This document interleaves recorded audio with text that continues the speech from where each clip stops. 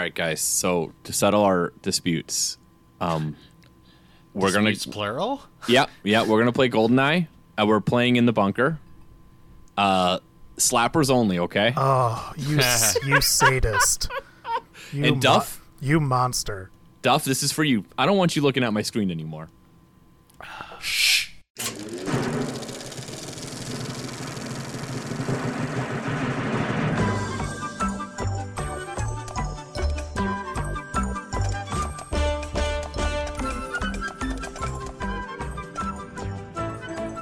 Listeners, welcome to another episode of a free podcast. I'm your co-host Rob, joined as always by my my slughead friends, Joe and Duff. What? Doesn't Boris call people slugheads in this movie? Someone uses the phrase slugheads a lot. Yeah, he's a man out of time. And we're continuing our Bond by Bond season here. We are on our fifth episode. We are talking about It's the GoldenEye. 90s, baby. It's the 90s. Oh, yeah. It's aggressively 90s.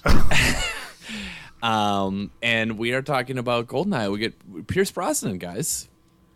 So I'm excited. This is our, I think we've maybe mentioned this before. This is probably our, first Bond experience as Oh, yeah. This is In the first theater, Bond. for sure. Yeah, I know this is the first Bond I saw in a theater. Yeah.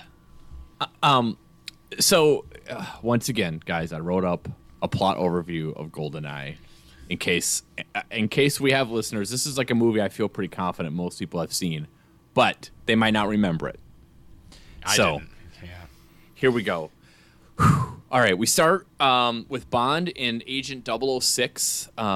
His name is Alec, infiltrating a Soviet weapons plant. Alec is captured and killed, or is he, by General Oramov. Bond escapes via falling faster than a plane and flying away. We go to 9 years later. Well, actually, before that, we have the title sequence. And Duff, I don't know if you're all right here, but we have, near-nip title sequence again. We're back. Are you happy now? Or are you upset? Because last time you were upset about the title sequence is because we went away from the ladies. Yeah, the last time it was lame. This one's horny again. Yep. This one is horny, but with the added twist of the very non-subtle commentary about the fall of communism. It's true. There's statues of Lenin falling all over the place next to horny women. Oh, a gun comes out of a woman's mouth, which rules. Yeah. So 9 years later, we see Bond. He seduces his psychiatrist. He then begins following another wonderful Bond woman named Xenia Onatop, who kills people by squeezing people to death with her thighs as she climaxes. She eventually steals a helicopter. Then we're in Siberia, where we meet Natalia and Boris, who are computer programmers who work on a satellite weapon called GoldenEye. General Oramov and Onatop arrive and kill nearly everyone. Then they aim the GoldenEye at the base, and it shoots an EMP that destroys the base, but Natalia does escape. Bond then goes to St. Petersburg to investigate where Natalia is captured. Bond meets up with the CIA contact, Jack Wade. Bond and Onatop battle in a spa. Returning Joe Don Baker, delightful as always. Yes, different I've character. got some theories. I don't know. Oh, okay. I'm open for that. Bond and Onatop battle in a spa, and Onatop takes him to meet his target. It's 006, guys. Alec is alive and in charge of this whole thing. Sean Bean. Yep, played by Sean Bean. Natalia and Bond are captured. Bond escapes via tank and tracks down Alex's train and rescues Natalia and kills Oramov. They are then able to track Boris down, who is bad, by the way. Now he's a part of the evil people. He's in Cuba. In Cuba, Bond dispatches with Onatop, and him and Natalia infiltrate a huge hidden satellite dish. Natalia reprograms a satellite before Alec can do his plan, which is to take money from the Bank of England and then shoot the GoldenEye at London so they don't know he's the one who took it, I think. Alec and Bond fight on top of the satellite. Boris is frozen by liquid nitrogen. Alec is killed. Bond wins. Him and Natalia kiss. The end. Can we refer to Boris as Soviet Rob. I'm invincible. I'm invincible. Yeah. I mean, yeah. Number one, it's a delightful Alan Cumming, who I'd forgotten was in this movie. Me too. And he kind of looks like Rob. I'm okay whose with real being name Boris. is kind of like a Bond character's name. Alan Cumming. Yeah. That's true. He's a fun character, but as Joe said, very much of his time, very much a 1995 character. Yeah, like the hacker characters from the 90s are so interesting to me because Yeah, they are. like they clearly like they make no effort to actually make it seem like they know how to use computers. Like in the which is actually a cool scene when he uses the pen. Yeah. One of the I don't know if we're going to talk gadgets later, but this is one of my favorite Bond gadgets ever just because it's so like cinematically interesting. Yep. So it's what 4 clicks it's armed or 3 clicks it's armed? 3. 4 clicks. It's three, 4 clicks. No, I thought it was 3 on, 3 I just off. don't. Yeah, it's Oh, the yeah. same number for both. I just didn't remember if it was 3 It's or 4. 3 on and then 3 to disarm. So if you click the pen 3 times, it arms it, and then 4 seconds later, that's what the 4 comes from. 4 seconds Okay. later, it'll blow up like a grenade, and then Yeah. you could disarm it by clicking it another 3 times. Exactly. And this is one of the cool parts of the movie is Bond knows that Boris has it, and Boris keeps like compulsively clicking it, and eventually the audience, we lose track of how many times he's clicked it, but Bond. He doesn't lose. I mean, he must be awesome at a blackjack table counting cards. That's why he only plays Baccarat or whatever the other game that we see. Because in this. he is able to keep count of it, and then he knows when it's armed, and Boris blows up. But anyways, during that scene, he's like clicking it and twirling it in his hands, and he's hardcore hacking, typing with one hand. yeah, Oh dude. yeah. And are we supposed to think Rob, that's how we do it when we're in hardcore mode, right? Just Yeah. Oh, yeah. I was One like, hand. does that mean we're seeing a hacker who's truly in the zone, or are we seeing filmmakers that aren't really thinking this through very well? Or think do they, the one obviously hand- they just don't care. I think the one-hand typing is for a different type of hardcore mode there. Yeah, there's nothing better than a movie written by an average age of 70 typing about like new technology, because I mean you can really tell that it's like, oh, we gotta update Bond. What are the kids? Kids like the internet. It was a big thing. Every evildoer in a 90s action movie had a hacker henchman. And like the idea is not wrong, right? I mean, like No, it's not- It's not it's like not- it's silly that the internet would be a big deal. It's just it It's just changes so fast. That it Albert just looks Broccoli outdated. did not use the internet until like 3 years ago. If he's still alive. But in This- 1995, he's like, internet, yes, let's do that. This was the role for a character actor in the 1990s. You have like Jack Black in Enemy of the State is the hacker guy. Alan Cumming here as a hacker. I mean, there's a lot more, but those are two. You're forgetting Oh, you're forgetting John Sally as John a hacker. Sally, yes, and then in Bad Boys. And Wayne ultimate- Knight in Jurassic Park. Yep.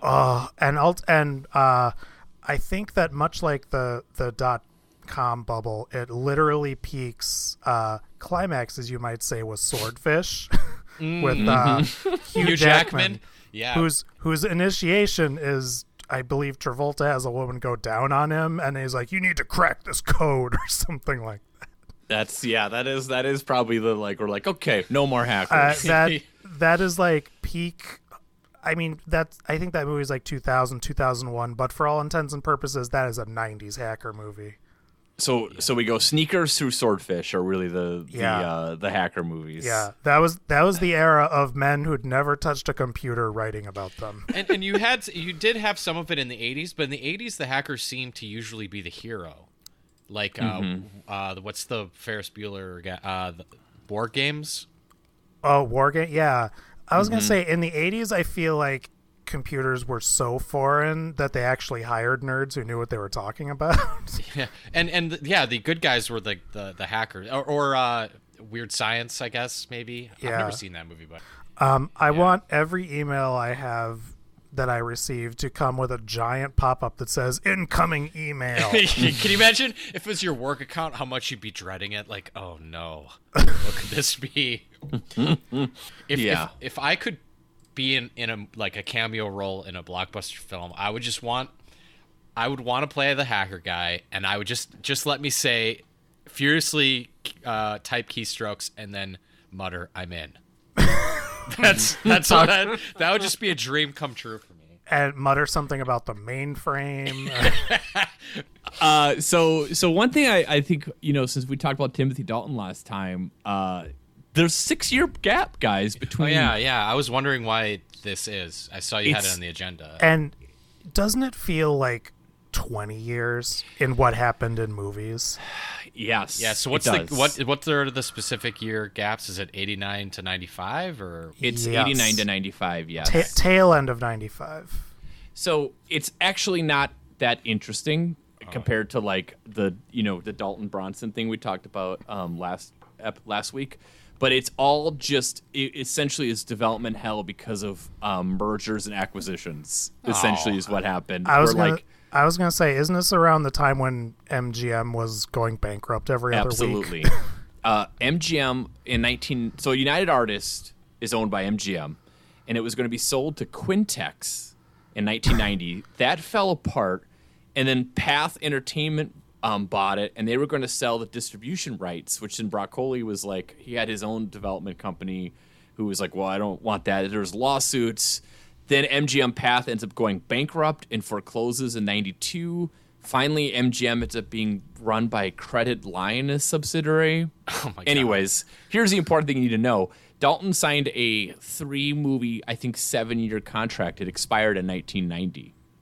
93, expires in 1993. And at that point, it was sort of like, well, I'm not gonna do it at this point. He's not gonna wait around forever for it. Yeah. So then that's how Pierce Brosnan, who almost had it originally in the 80s, ends up getting the role.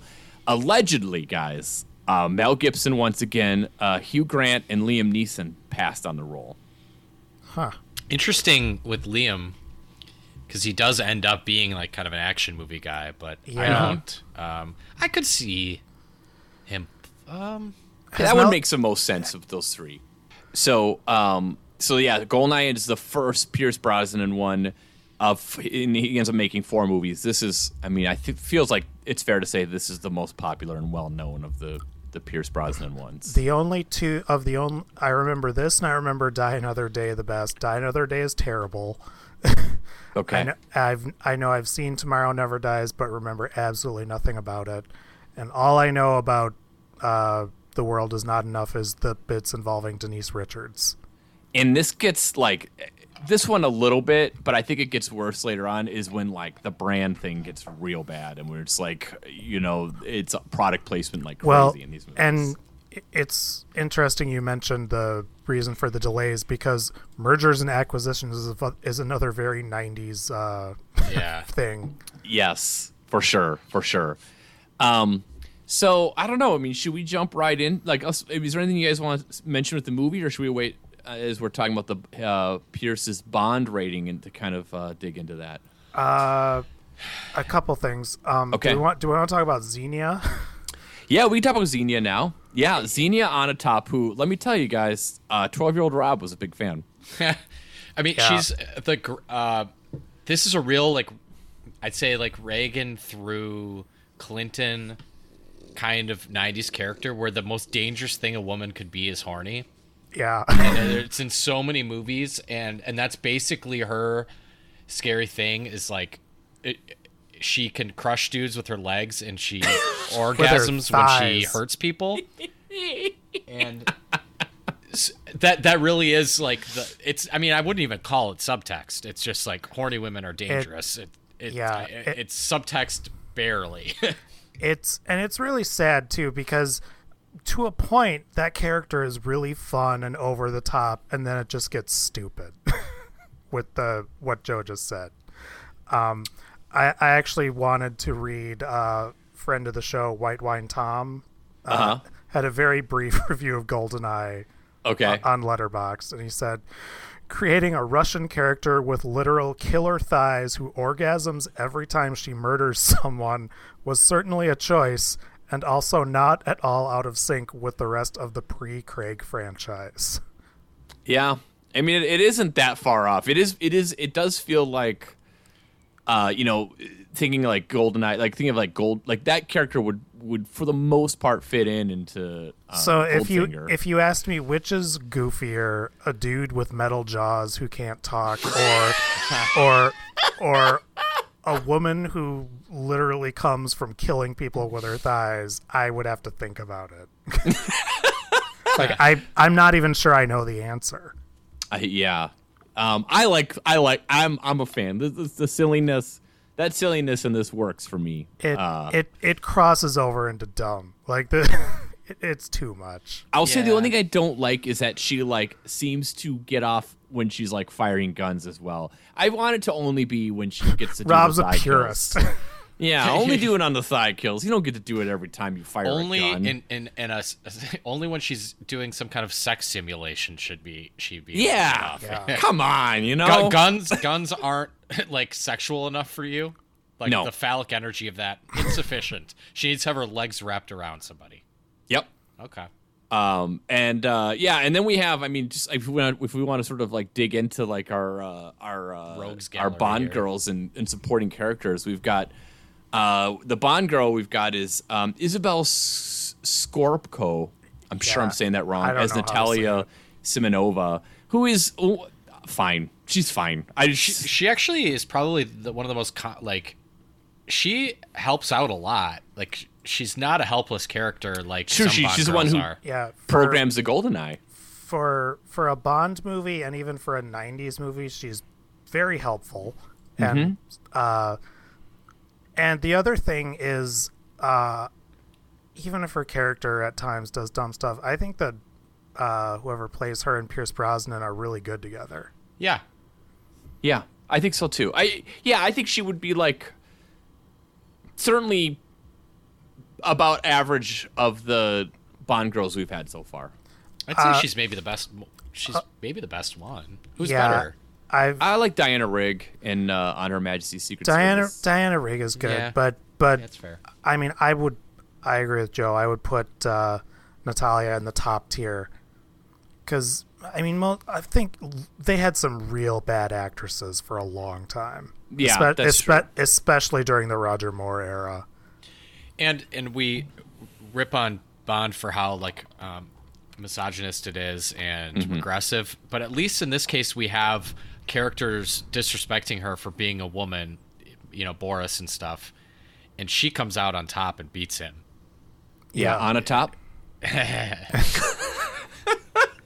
Yeah, so, no, again, she is. I don't want to like give GoldenEye too much credit, but I mean, I guess No, we're after grading on a wallowing curve in the here. filth that we've had to for the last few weeks, Yep. that was a little refreshing. We're That's obviously grading on a curve, but on that scale, this is a welcome change. Do you wish she had a fun name? I mean, I don't like. Okay. I've really had trouble with this as we've been watching this. Is like, how silly do I want these movies to be? It's a tough line. And like, if you're gonna have Xenia on a top, then you might as well have more funny names. It's weird to only have one. And I also thought 006's name, like, I get that it needs to be Russian, you know, to make his storyline make sense. Yeah. But, I mean, one guy, 007 is Bond, James Bond.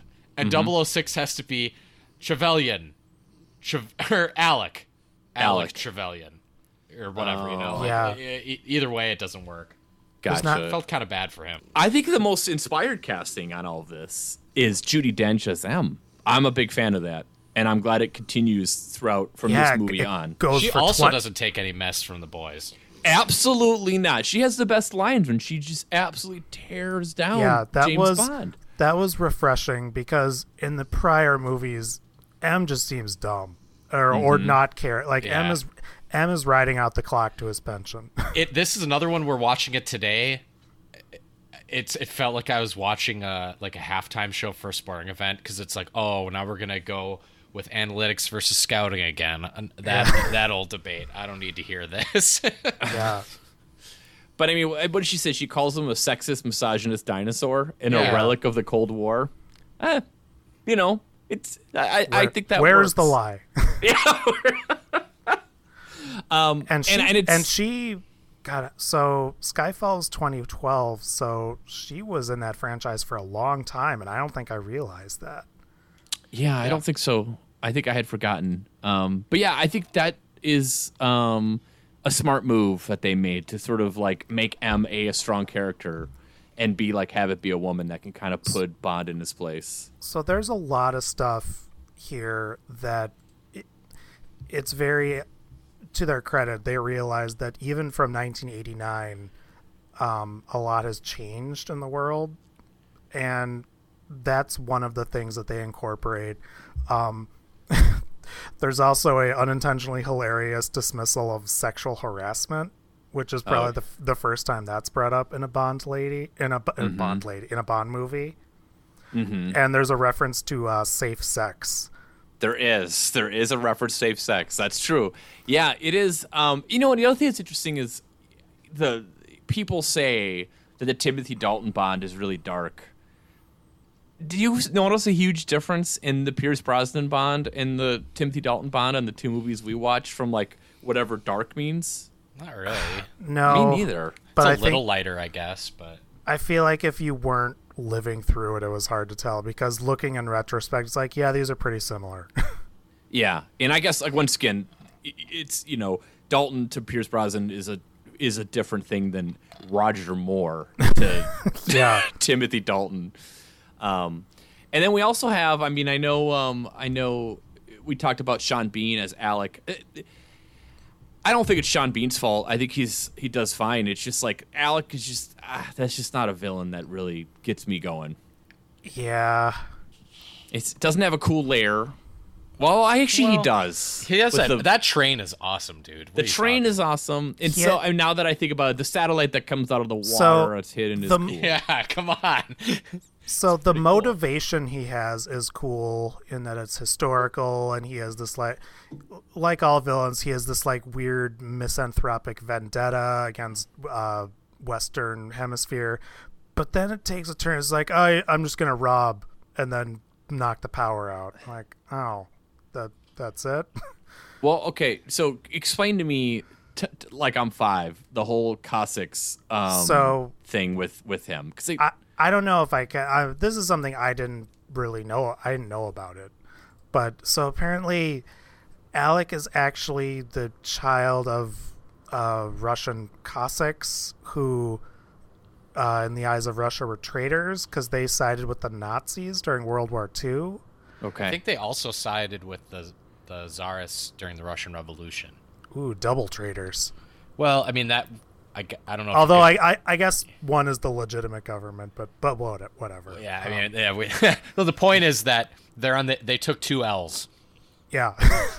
In very close succession. So he finds out later in life that all the MI agents in these movies have to be orphans because you have to be like emotionally damaged and not have any living relatives, because that's, I guess, the only reason you'll become a spy.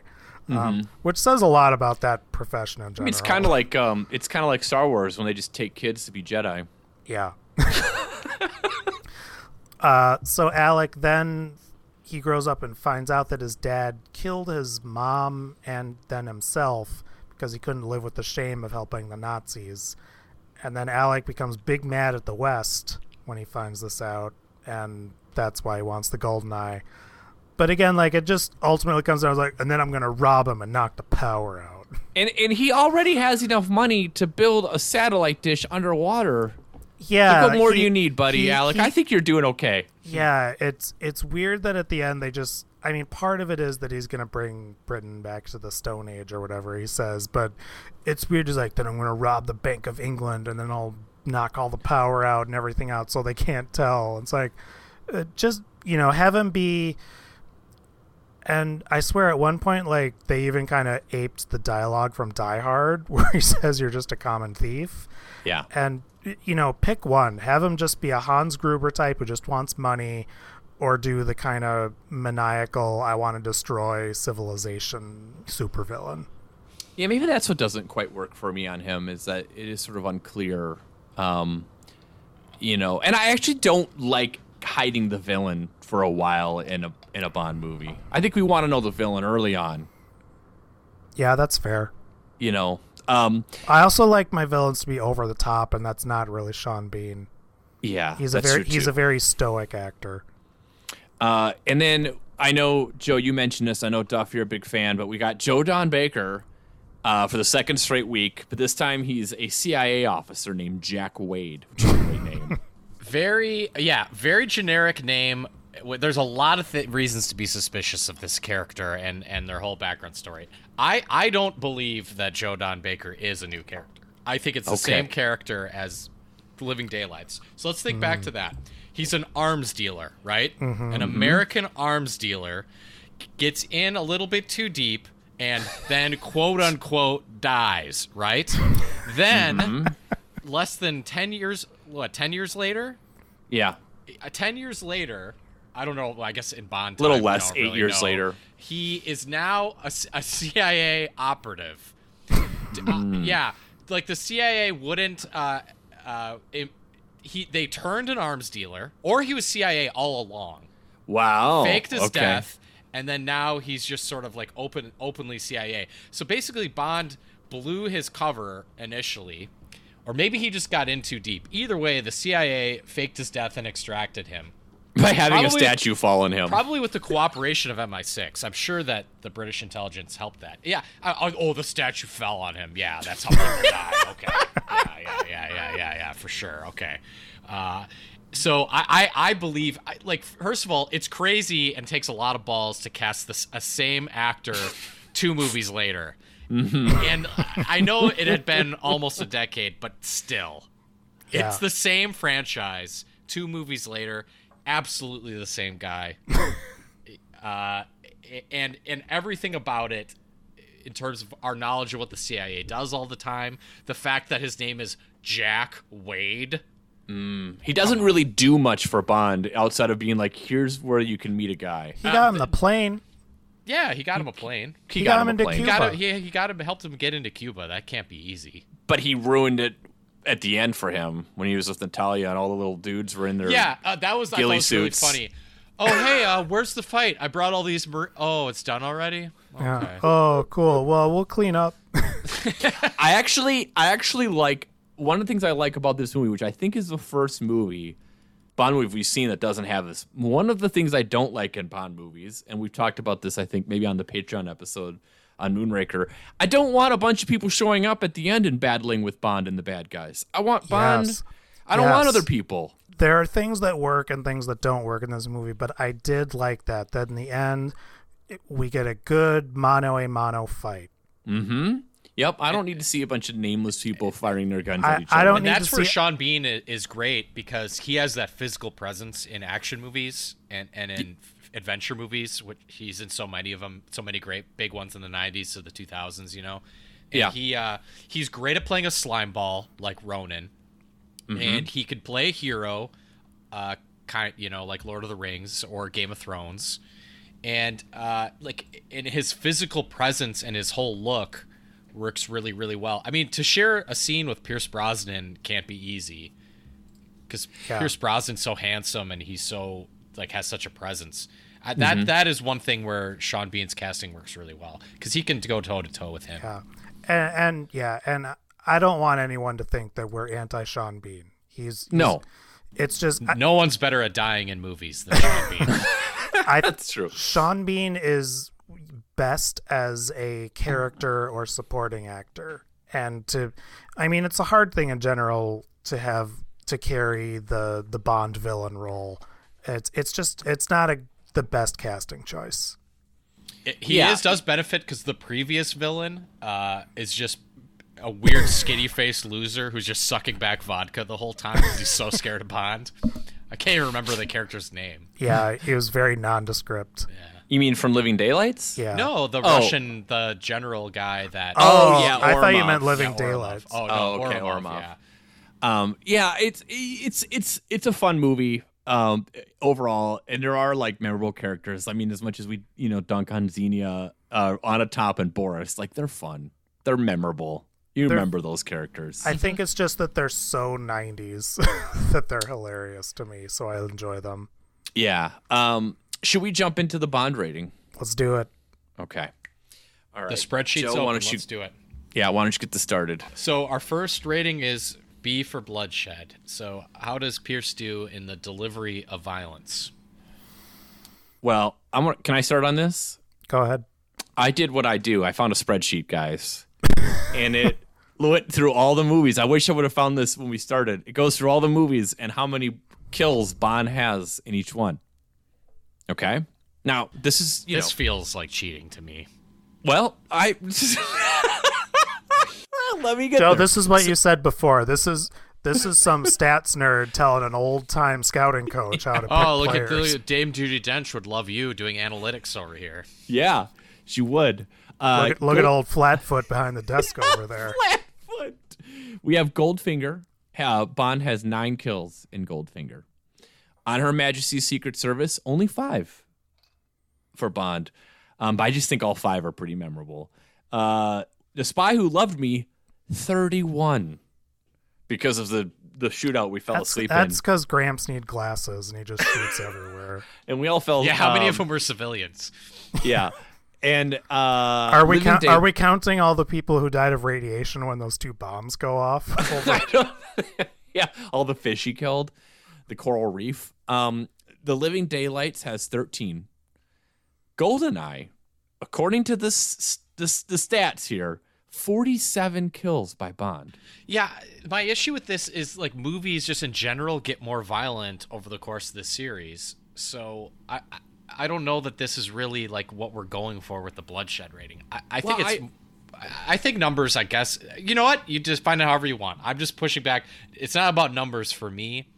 It's about effectiveness and creativity. It's more of the art of delivering violence, I guess. So I think there needs to be a nice mix of quantitative versus qualitative. I agree. All right.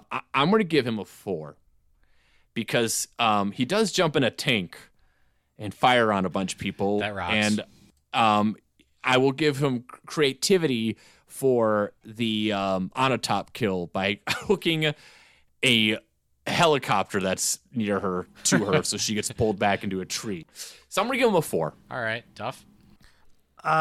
I was going to go 4, but I'm going to give him a 5 on the strength of the tank scene because that scene, that whole sequence absolutely owns maybe the best Bond action sequence, period. Like that. Wow. It is just tons of fun. It filmed well. You're a tank boy, though, right? I mean, you like tanks. I like tanks. I like when something is just I was talking earlier, like Xenia is too over the top for me, but this is just done well enough that it's over the top. It's like I don't know if tanks handle like that, but whatever. This rules. I don't care. He destroys St. Petersburg. So he does a lot of like Tokyo drifting in that tank. Yeah. And Yeah. He also makes a tunnel with it. yeah. And he stops a train with it. Yep. Nothing can stop a train, is what I was told growing up, too. I'm going 5. First of all, like Timothy Dalton did, but even with Connery, like I don't think Connery and especially Roger Moore look convincing with a machine gun in their hands. And True. Timothy Dalton, Pierce Brosnan, he handles that AK well. He looks like he knows how to use it. Yeah, okay. What do you got, Joe? I gave him a 4 as well. I don't have any issue with giving him a 5. This was one of those where I just had trouble between 4 and 5, and I think all of Duff's arguments about the tank thing are apt. But other than that, I don't remember anything super memorable. Yeah. I remember him basically getting his ass kicked just like Luke Skywalker in The Empire Strikes Back. I mean, didn't that remind you of The Empire Strikes Back when he gets in the dish when he gets knocked down on that thing? It really did. It did. I made the same. My wife watched this with me, and I made the same comment. Yeah, so he gets his ass beat by Sean Bean for the most part in that, and that's I admire his cleverness, but he just not you got to be pretty much perfect to be a 5. So yeah, like I said, he's missing for me that like that timeless kill that we'll remember. You know. Yeah. So, okay, well, good scores for him though on this. Oh yeah, I think we're all in agreement that he's in the top tier. Yeah. How about allure? Just overall appeal. Man, I gotta go 5 again on this. And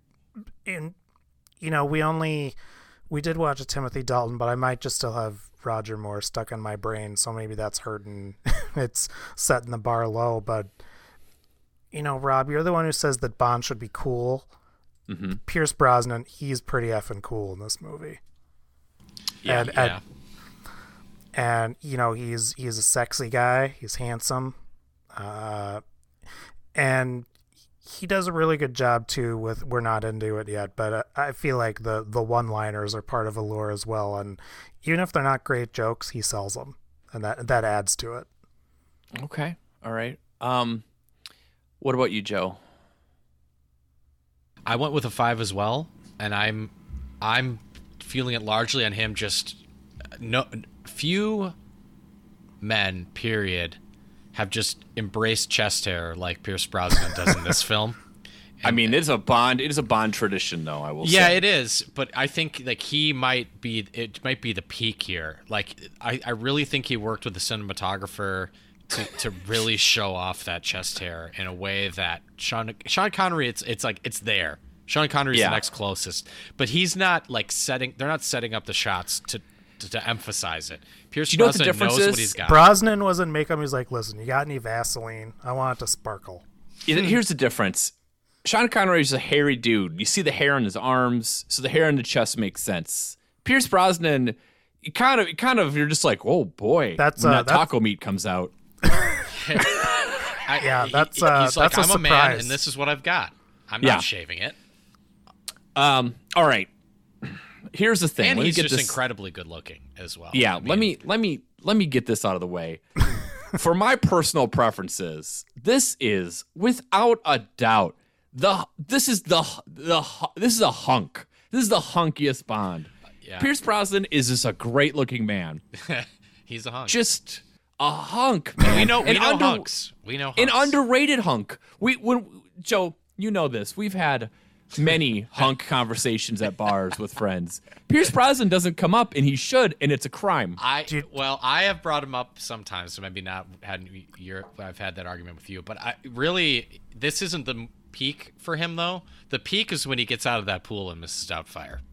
Yes, and then she throws fruit at him. At the drive-by fruiting. Do you know what I think some of it is it's a squeaky wheel gets the grease situation in that he's a classy hunk. He doesn't make headlines like all those trashy hunks out there. Yeah. So I'm assuming you're going 5, Rob, or well, here's what's keeping me from it a little bit. Oh, he doesn't bed very many women. Does he bed anyone? He doesn't really. Well, I guess the psychiatrist at the beginning, maybe, but he literally drives he does that in between going from one woman to another. He gives her Stockholm syndrome. Yeah. And so that's what's kind of keeping it from me is in the movie, in the world of the movie, how alluring is he? And the only person that's really blown away by him looks wise is the psychiatrist at the beginning. Even Natalia, it's kind of like a slow build on it. I mean, Onatop seems pretty excited to kill him. More excited to dispatch him than others. Onatop can't climax unless she kills, so I don't know if that counts. Yeah, she just seemed more excited, but yeah. Also, I don't know if they said that, but that's canon, by the way. She cannot climax unless she kills. Also, to be fair, she does the first guy we see her with is some love child between Robert Shaw and Richard Dreyfuss, and that works for her. Yeah, the weird Louis C.K. stunt double guy. So because of all this, I have to give him a 4. My personal ranking 5, but I got to give him a 4 for what I see. All right, that's fair. I have an aside, and maybe we'll cut this. But when do you think Xenia found out that killing was a big release? Like, do you think she took like horse riding lessons, accidentally killed the horse, but So- something changed in her? so Oh my God, she got the first time she went horseback riding, they gave her a horse that was too small. it's a reverse Mr. Hands is what goes on there. But it's a real chicken and egg situation. Did she murder or orgasm first in life? I think it's when she killed that horse. I'm all in on the horse killing. Do you course think you are. she would like ruin a body pillow like every 3 days when she entered her teen years? And She just wakes up and it's just in tatters, just feathers flying everywhere. Xenia, we can't keep buying these body pills for you. What is happening? the cat did it. Why did you soundproof your room? Oh, great question, Duff. Xenia is a great example of if a 12-year-old boy wrote something and it made it into a $100 million movie. Which is a lot of this era of movies, Yeah. I would say. Oh yeah. Yeah. Okay. How about humor? Joe, why don't you start on this one? Yeah, this is one where the writers really let him down because it's through no lack of effort from Pierce. But the one-liners in this movie, with 1 or 2 exceptions, are aggressively not funny. It's a shame. Yeah. I gotta give him a 3. He does the best he can with what he's given, but he also doesn't elevate the material either. Like if he was a truly top-tier Bond, like he would have found a way to make this stuff funny. Instead, humor-wise, he's just replacement level. I'm with you. The material's bad. And actually, the materials, I think I'd give him a 2. But there's a thing that Pierce adds to it that I think makes him funny. And it happens on the tank scene. Adjusting his tie. The move to adjust the tie after he just drove a tank through St. Petersburg, destroying that's good. Innumerable number of city blocks. And adding that little tie fix as he jumps off brings him to a 3. But, like, does he have a memorable line in this movie? I don't think so. No one quotes GoldenEye. Yeah, what was the line when she Well, killed except Onatopp? no one quotes GoldenEye and from a Bond quote. I think people quote "I am invincible." Yes, that would probably be the one. What he says when he kills Onatopp. Something about a squeeze, like she always loved a good squeeze. It doesn't or something. Sounds terrible. She always did enjoy a good squeeze. Oh, awful. Why didn't they have her like slam into the tree with her legs spread, and then he could have said she had to split? They should have had Come on, I mean, like I thought of that immediately after watching it. They should have had a Clydesdale trample her. The Revenge of the Horses. I went 3 as well, kind of the same reasons. I want to grade him higher, but we're grading on what we see, and a lot of these jokes don't land despite his best efforts. Yeah.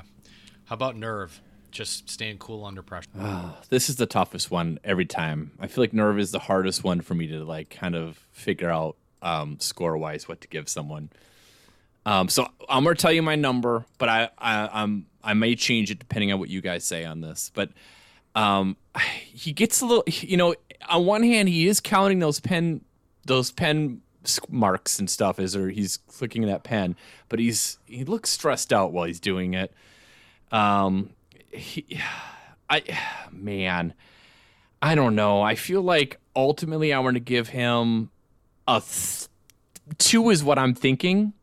Because there's nothing nerve-wise except at the beginning, I guess, with the prologue when he jumps and catches up with the airplane. Which, by the way, this is the only time I remember my father ever Tyson Tuesdaying me. I remember watching this movie with him. And he could never catch up to that plane. Yeah, he's like, he could never fall that fast to catch up to that plane. And I was like, Dad, we're like 6 minutes into this movie. This guy leaping off of a cliff to catch up to a plane and jump in and fly it isn't realistic. Do you know what I think? Do you know what I think that is though? your dad's a military guy, and no one loves to Tyson Tuesday. He's a dad. No one loves to Tyson Tuesday like military guys. And my dad was a Western guy, not a spy guy. So I think that's it too. But, so if he had been riding a horse, your dad would be like all in on it. Absolutely, I think so. So I'm gonna go with a 2, but I want to hear what you guys say. Well, I'm gonna mark it but I'm marking it in pencil. Okay, thank you. I'm going. This one I agree was the toughest one for him, because on the one hand, some of the stuff he pulls off, I think, is up there with anything any other Bond has done. Like jumping off of a cliff with no parachute to get into a plane and fly it away. You only get one shot. You only get one shot on that one. 2. The other thing that I thought was amazing is when he calmly walked behind a cart of exploding gas canisters to very gently and slowly escape from the opening right before this plane moment. Yeah. Everything in that the opening sequence is level 5 stuff. Hopping in the tank, like he's quick thinking, but a lot of this goes into more spycraft. I had trouble between a 3 or a 4, but I'm gonna go 4 here. I don't really. There's a fine line between being scared and nervous and just being intense. I read the Penn part more as maybe a little stress, but more just intensity. Okay.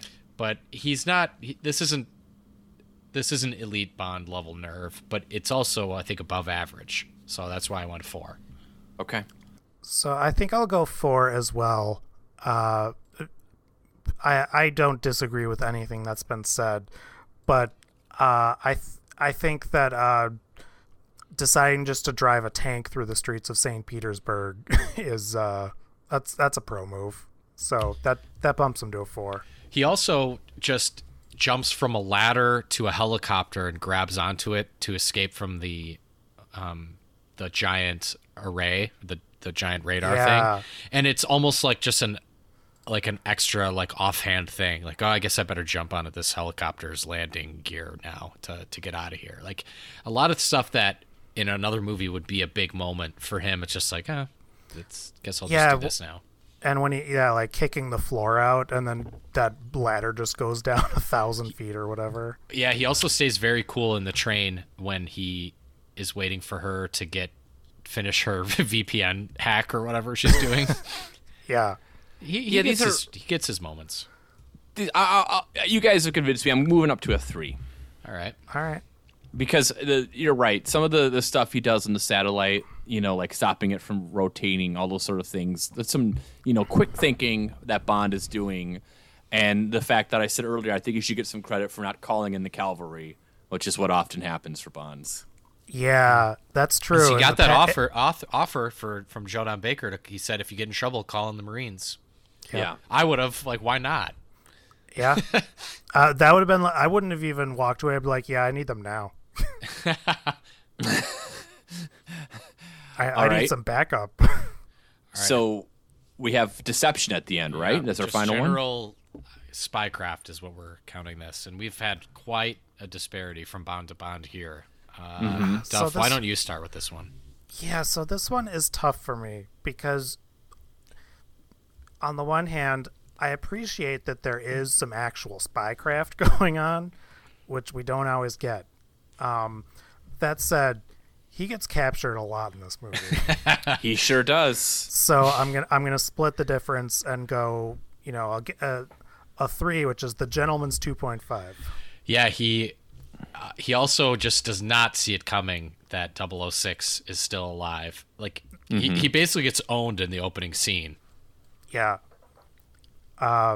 He also does not defend himself well when he gets attacked in the spa or the shower or whatever. Oh, yeah. Yeah. Fun fact about that scene, by the way, I read. I'll try to get these fun facts whenever they make sense. During that sequence, they want the walls are padded. Mm-hmm. So, the actress Famke Janssen, who we mentioned Alan Cumming later on would reunite with her in the X-Men movies. Oh, yeah. That they want it to be intense, and so she insisted that he ram her into walls for real, and he broke her rib doing it. Oh, cool. So I mean, I don't think there's any like bad will about it. It's just they're like, oh, stuff happens. It happens. Yeah. So I think he also, a lot of the best spycraft stuff is executed by his partner. She does a lot of the hacking stuff. Yeah. He doesn't show really any competency with the computer. He's the muscle in that relationship, which is fine. But yeah, he's not the best spy in, but he's all right. Yeah, I give him a 3 as well. I will say what I did enjoy is Duff, I don't know if you remember last week, had some, I think pretty uncalled for shots on Q. And when Q shows up, I saw, he was in a wheelchair to start out with in this movie when you see Q, and I was like, oh no, Duff is just so happy that he was right about this. But no, it's a wheelchair that fires rockets, and then Q just jumps right off of it. So take that, Duff. What did you guys think of the gadgets in this movie? I guess maybe you can work that into your rating, Rob. Yeah. So what I'm going to give Bond credit for is he does use the watch with the laser watch. He uses that gadget to get out of the train before. So like points for him on that. Pretty lame gadget in my opinion, though. Well, yeah, but I like the watch things. Give me neat watch. It makes sense. Utilitarian. It's not the lamest one though. The belt thing is the lamest. Oh yes, the belt. The Batman belt or whatever it is. The belt. I will say I guess the one funny line is also during that Q scene where when he's showing the pen, and then Q like blows it up, and then Q's like, "Don't say it," and then Bond is like, "The writing's on the wall." So maybe my dislike of Q in the previous movies had to do with the actors, because I thought that Q and Brosnan had really good chemistry in this. Yeah, and he's not. You just show up Q for your 5 minutes, show us some fun gadgets. I enjoyed the Q segment in this. So maybe it was just the actors before. Maybe I didn't think they clicked with them, but I enjoyed this segment.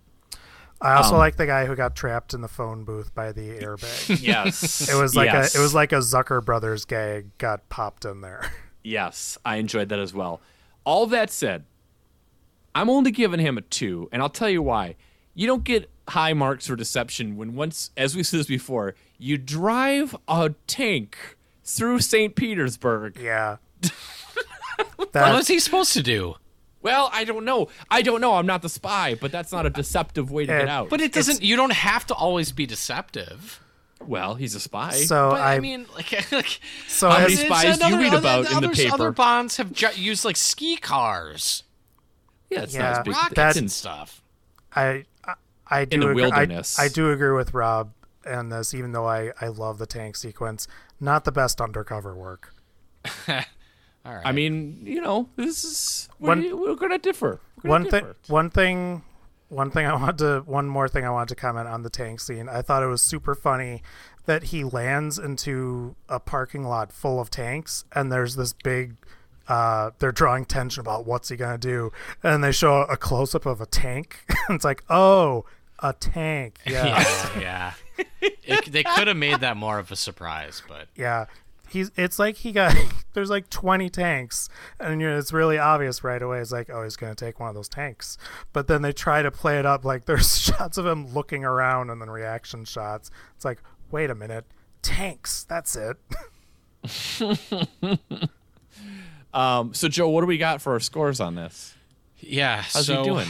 19 out of 25 for me. That makes him the second ranked Bond after Timothy Dalton. For you had him at 16 out of 25.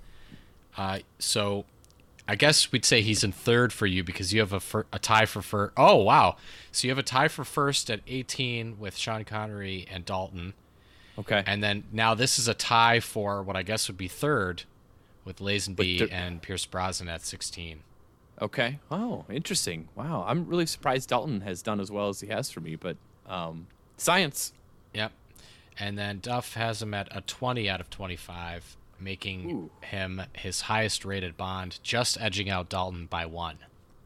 So I'm not surprised by that. And I do think that the Bond, your first Bond always rates pretty highly. Oh, so I know we've sort of talked about, Duff, you said something about how a lot has changed from like, the last movie that came out, even though it was like 6 years, it's still like a big change. One of the things I read is, we've talked about action movies, and I think there's a lot of interesting things that happen in action movies between this and the last one we talked about, Living Daylights in 87. It's once again, it's only 6 years, but when Living Daylights came out in 89, that was kind of 87. Sorry, 87. That was peak like Arnold Stallone 80s action.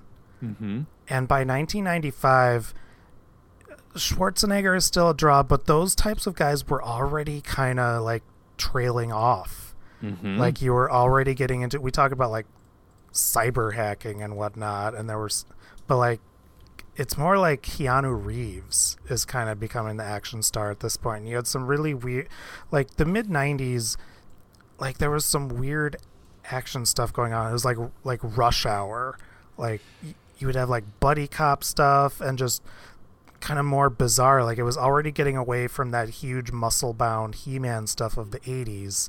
It's funny that I feel like this Bond is trying to straddle both those worlds in a way.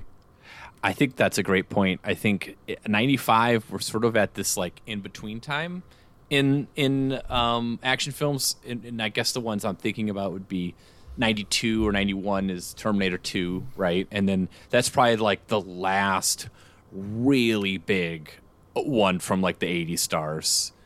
And then I think until 99 with The Matrix, which sort of like, kind of launches how action films look and feel. You kind of have this weird time in the 90s where like Speed, I guess, you mentioned Keanu Reeves, but it's a strange time in action films. It's sort of like this in-between era, like you said, Duff. Yeah. It's interesting. I find this era fascinating because you still have like, on one hand, if you look at 93, you have something like Demolition Man, right? Which is sort of more of your classic or Cliffhanger or even Last Action Hero. But then you also have kind of the other way, you've got The Fugitive. Mm-hmm. Yeah. Which is more of like your, more of a common man, thinking man thriller action film versus kind of the over-the-top muscle-bound action movies. And then the really wild thing is, in the late 90s, you also had the return of, you had the Michael Bay era, and that you had like The Rock and Armageddon, and then into Pearl Harbor. You mentioned Jackie Chan already, but you have a lot of other people from Hong Kong coming in too, with John Woo entering the fray. So Hollywood is looking overseas. I mean, they even let John Woo do a Mission Impossible movie. Mm-hmm. And I mean, John Woo like is an absolute king and probably made maybe one or two of my favorite 90s action movies. But you see that you could tell that Hollywood knows that a lot of their big bankable stars are starting to age out. Yeah. Arnold can still, I mean, you mentioned Last Action Hero, which didn't go well at all, but they're all still doing big movies, but you could tell, maybe some of this might be hindsight, but you can tell that they're running out of steam. Yeah. And they're still able to make big action movies, but they're not quite as star driven as they used to be.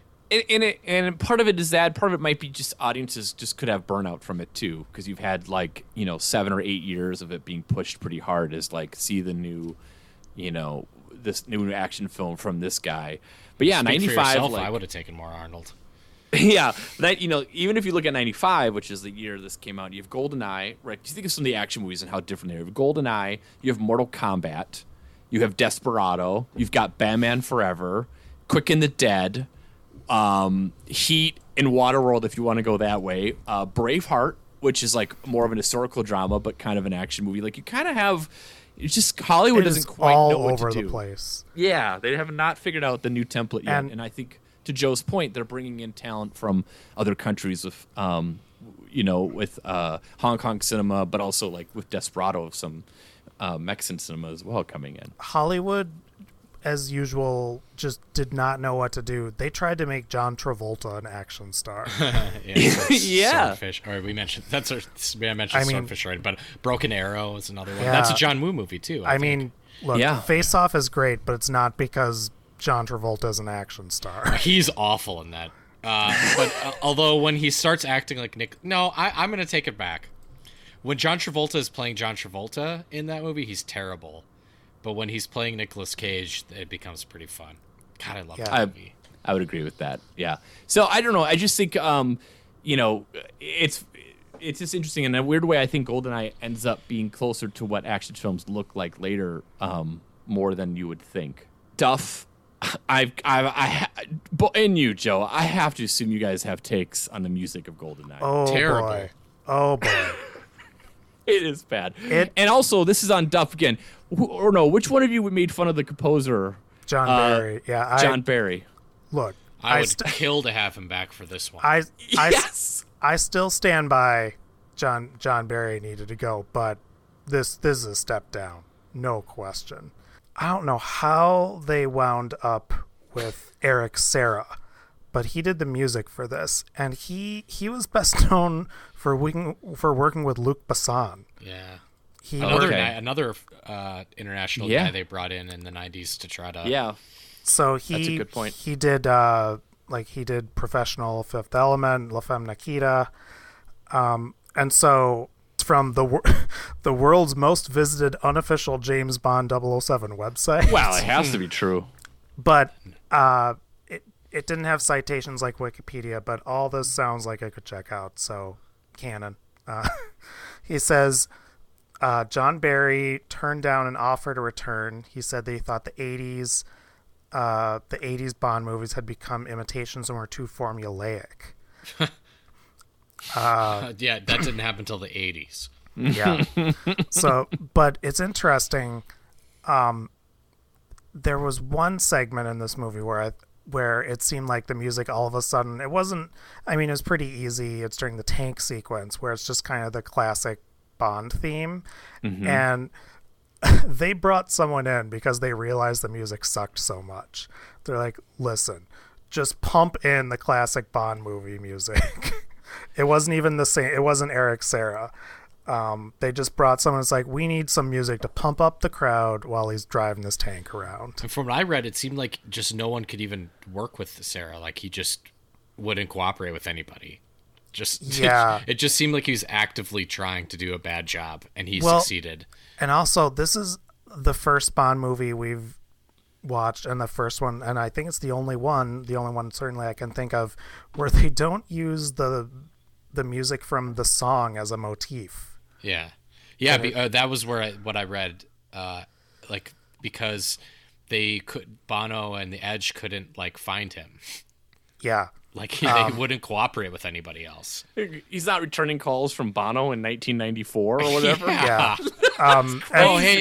The biggest rock stars in the world want to talk to you. I'm busy. Oh, hey, this is the Edge. If you could just call us back. I don't think we've mentioned that the title song by Tina Turner, which is fine. It's serviceable. It's not memorable. You don't remember it. No one really cares. It is what it is. It's interesting that Bono and the Edge wrote it. It sounds like if I hadn't known that ahead of time, I don't see any of them in that song, which I don't know if that's not necessarily a bad thing. I guess that they're doing something different, but it was weird. The only real thing about that is if you're at bar trivia and it's like, who wrote the theme for GoldenEye? It was Bono and the Edge. Yep, you got that. Yeah, the music in this is very atrocious. The one thing I'll like, and it's only because it's built into my brain, is there's a mechanical clank sound that sometimes plays. Oh, and it sounds like Terminator 2.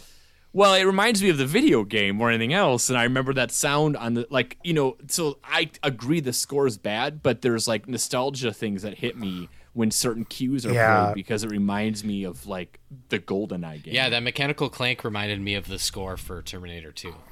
Yeah, that works too. But yeah, so that's the one thing I'm like, ooh, I like that part, and then the rest plays, and you're like, this is bad. Yeah. Yeah. It's elevator music, but I think we have to talk about the video game. Which is really probably the bigger legacy at this point. Oh, definitely. Absolutely. I mean, a massive legacy. And I don't think we need to go into why it was so big or how it was so important, but I'm just curious, do you guys have a GoldenEye video game story? We're all, between 11 and 13 when this game comes out, so we're playing it. Do you have like a GoldenEye memory? I don't have any like specific memories, but like you mentioned this at the beginning about not looking at my screen. Just thinking back to games like this, it just makes me so grateful that we don't have to do split screen gaming anymore. Because it did really suck when someone else would just watch your screen the whole time, and there's no way to stop it. No way to stop. I mean, people used to try to putting like the cardboard. You'd cut out like some boxes, and you would try to put cardboard like on the TV over the marks. Wait, what? Yeah, it's like a that thing is you a would good do. idea, but it doesn't. Yeah, No.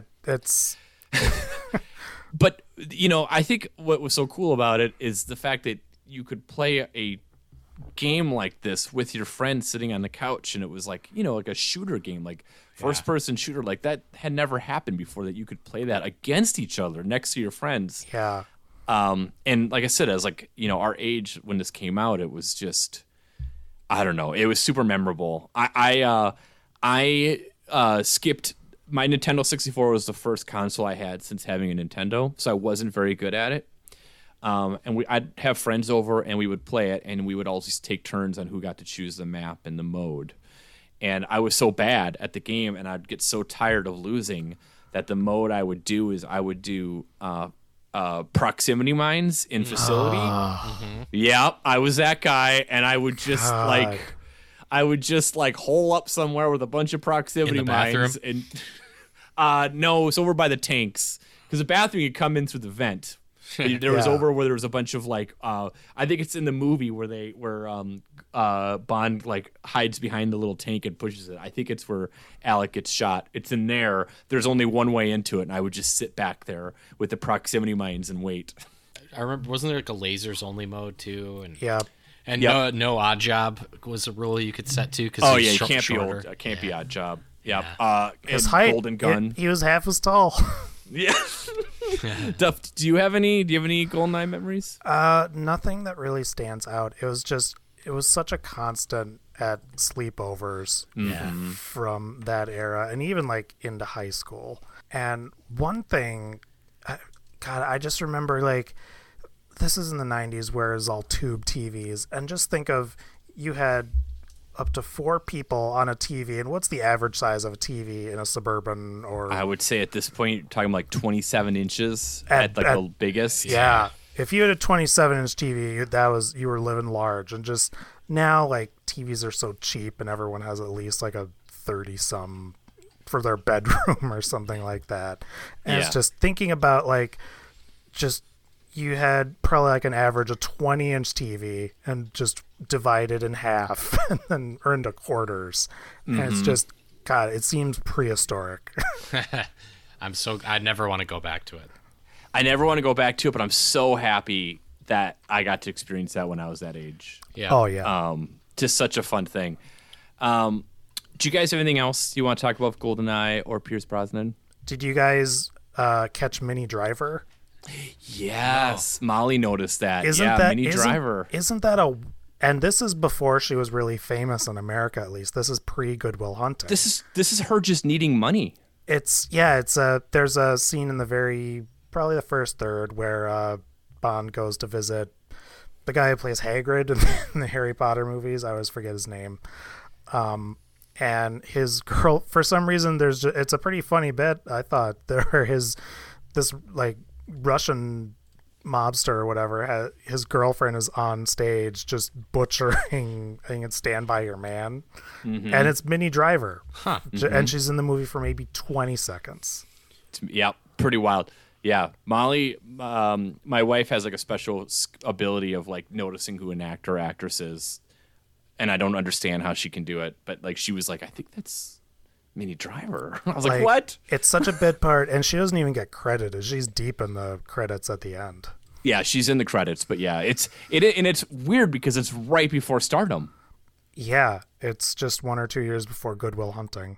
Yeah, so if you're just tuning in here, we have a whole season on this, talking about all the different Bonds. We have a Patreon episode on Moonraker, and then next week We're talking about Casino Royale, the 2006 Daniel Craig, the good Casino Royale, and I'm excited to jump into that and just kind of see what happens to my feelings on it now that I have more Bond knowledge than I did before.